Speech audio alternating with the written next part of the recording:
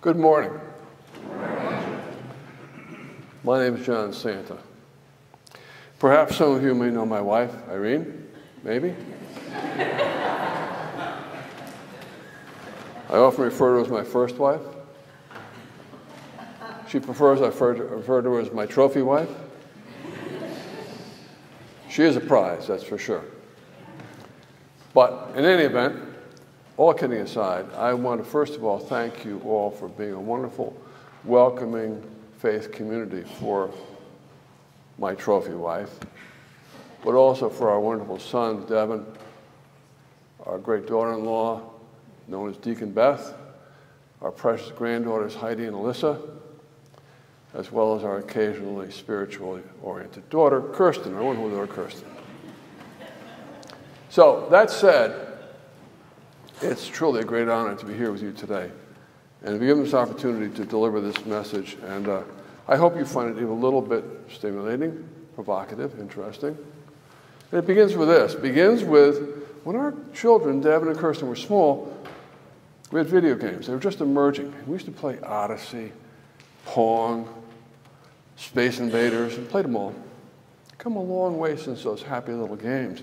Today's video games is a multi-billion-dollar industry. And the culture of the games and our American culture has changed a lot because today we have great preponderance of video games with themes of violence, fear, harm, personal assault, as illustrated by one of the most popular of current genre with the name, perhaps you heard of it, Call of Duty. It's a real tour de force in gratuitous killing and mayhem, and it sold 30 million copies. Wow. A young man named Adam Lanza was a devotee of the Call of Duty video game. He played it obsessively. He, as we know, felt a strong personal call of duty, didn't he? Thanks to his loving but unthinking, imprudent mother, he also had an AR-15 rifle. To those of you unfamiliar with the world of firearms, an AR-15 is a killing machine originally designed for the military, which the gun industry currently euphemistically refers to as a modern sporting rifle. It may interest you to know, furthermore, that 1 in 20 Americans own at least one AR-15. So, when Adam received his personal call to duty, you all know what he did. December 14th, 2012, he used the shining AR-15 to commit slaughter. Ouch. Wow. Well, October 31st, 1517, there was yet another call to duty. Very different.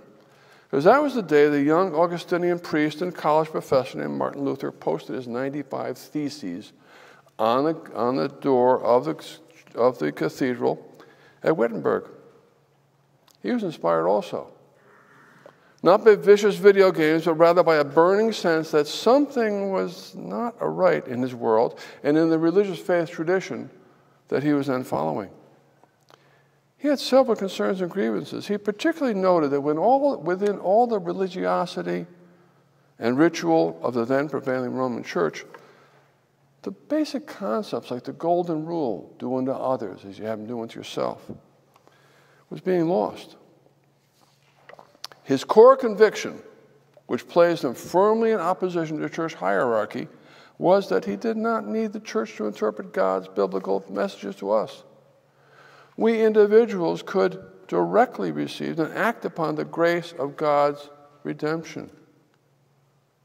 However, his call to duty placed him in a very precarious position. He'd be branded a heretic, and therefore be destined to be burned at the stake, as were almost all heretics that preceded him. As fate would have it, Martin Luther survived the expected retribution for his heretical position on church dogma. His was an idea whose time had come. And with it, Protestantism took hold in many variant forms. And by 1535, King Henry VIII of England did some of his own spiritual interpretation and founded the Church of England. It was essentially the Roman Catholic Church in form and practice, but this one, his church, would be headed by him, the King of England, rather than by any pope. To many English people, that was just fine, and honestly, they really didn't have much of a choice, did they? They subscribed to what the king said, and that was that. But there was another subset of the English population for whom that would really not do. They were called separatists. They wanted their own religious practice, without the control of a hierarchy, neither from Rome nor from London. They wanted to run their own faith tradition. Persecution for those beliefs eventually drove them all to Holland, where they were most appreciative of the liberal-minded Holland people who tolerated and encouraged their separatist belief, but they were concerned about losing their English culture. So their religious separatist zeal and simple logic led them to migrate to the English colonies in their own ship, the Mayflower. Such was their call to duty in 1619. They went to the New World, to the English colonies, in order to found, to form, and to live by their own religion. They called themselves pilgrims, and inasmuch as their church was governed and operated by the people who congregated there, their church was known as the Congregational Church.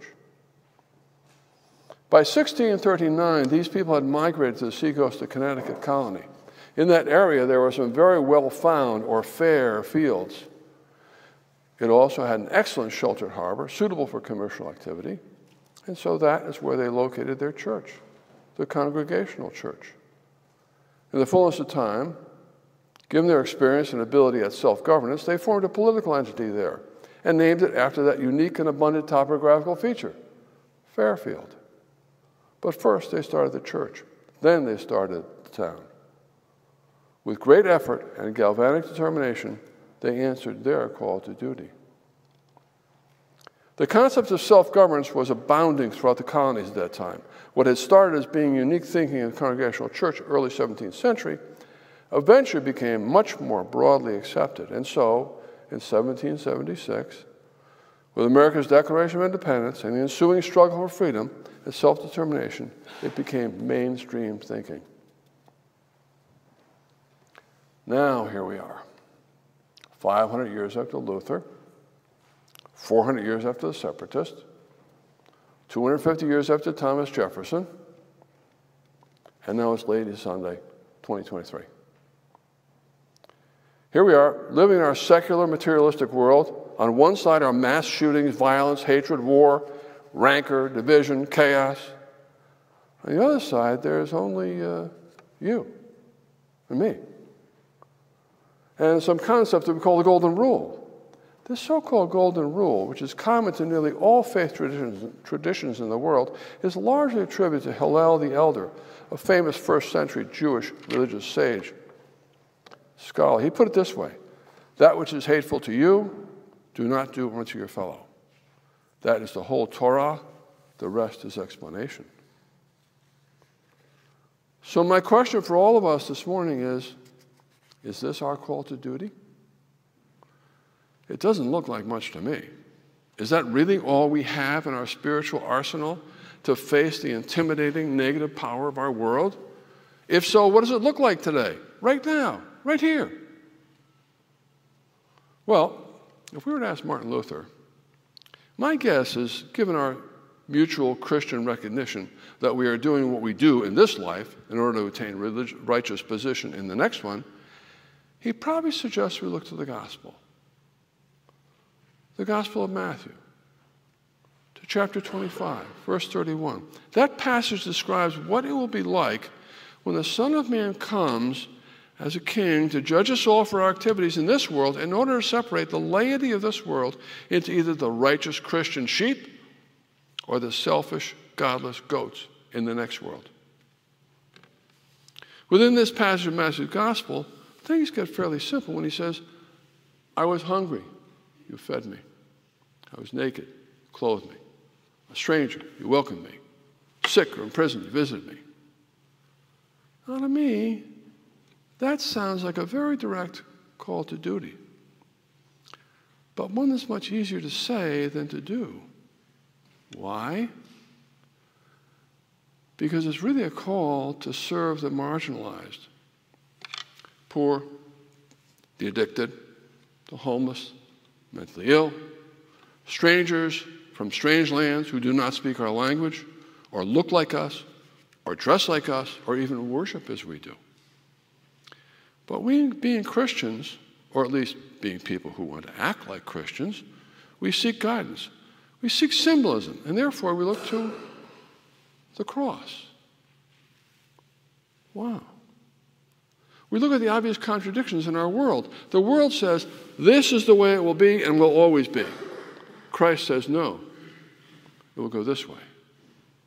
The world says violence and hatred is in the nature of mankind. Christ says, no, follow the compassionate ways of the Gospel of Matthew.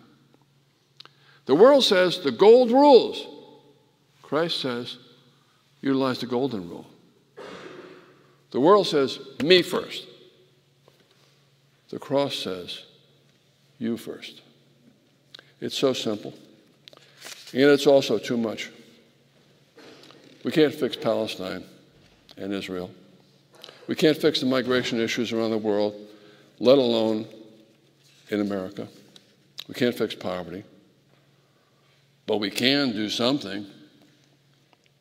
If not by us, the laity, then by whom? If not now, then when? It is our call to duty, isn't it? Consider this story. The immigration issues relative to the country of El Salvador have 80-year-old deep pernicious roots in grinding poverty, governmental instability, freewheeling violence. Like Luther, the Roman Catholic bishop, Archbishop of El Salvador, Oscar Romero, also heard and responded to his personal call to duty. His call for him to stand up in solidarity with the poor and oppressed people of his country. While that position ultimately cost him his life, he left us with a reflection which may help to put our individual personal call to duty as laity in perspective. It's entitled Prophets of a Future Not Our Own. It goes like this. This is what we are about. We plant seeds that one day will grow. We water seeds already planted, knowing that they will hold future promise. We lay foundations that will need further development. We provide yeast that produces far beyond our capabilities. We cannot do everything. There's a sense of liberation in realizing that. This enables us to do something and do it very well. It may be incomplete, but it's a beginning, a step along the way, an opportunity for the Lord's grace to enter in and do the rest. We may never see the end results, but that's the difference between the master builder and the worker. We are workers, not master builders, ministers, not messiahs. We are prophets of a future, not our own. Those of you who know me at all well know that I've worked for 25 years in the area of criminal justice reform. It is certainly a worthy cause with a deep need for reformation along the lines of Matthew's gospel. And by the way, Dave Stewart will be leading a very informative session on this in the second hour. I urge you all to attend. However, that just happens to be my personal call to duty. There are many similar and very worthy causes awaiting each and every one of us as Christian laity, right now, right here, today. So I say unto you, grab a shovel, pick a pile. We got a new world to build. Let's go. Amen.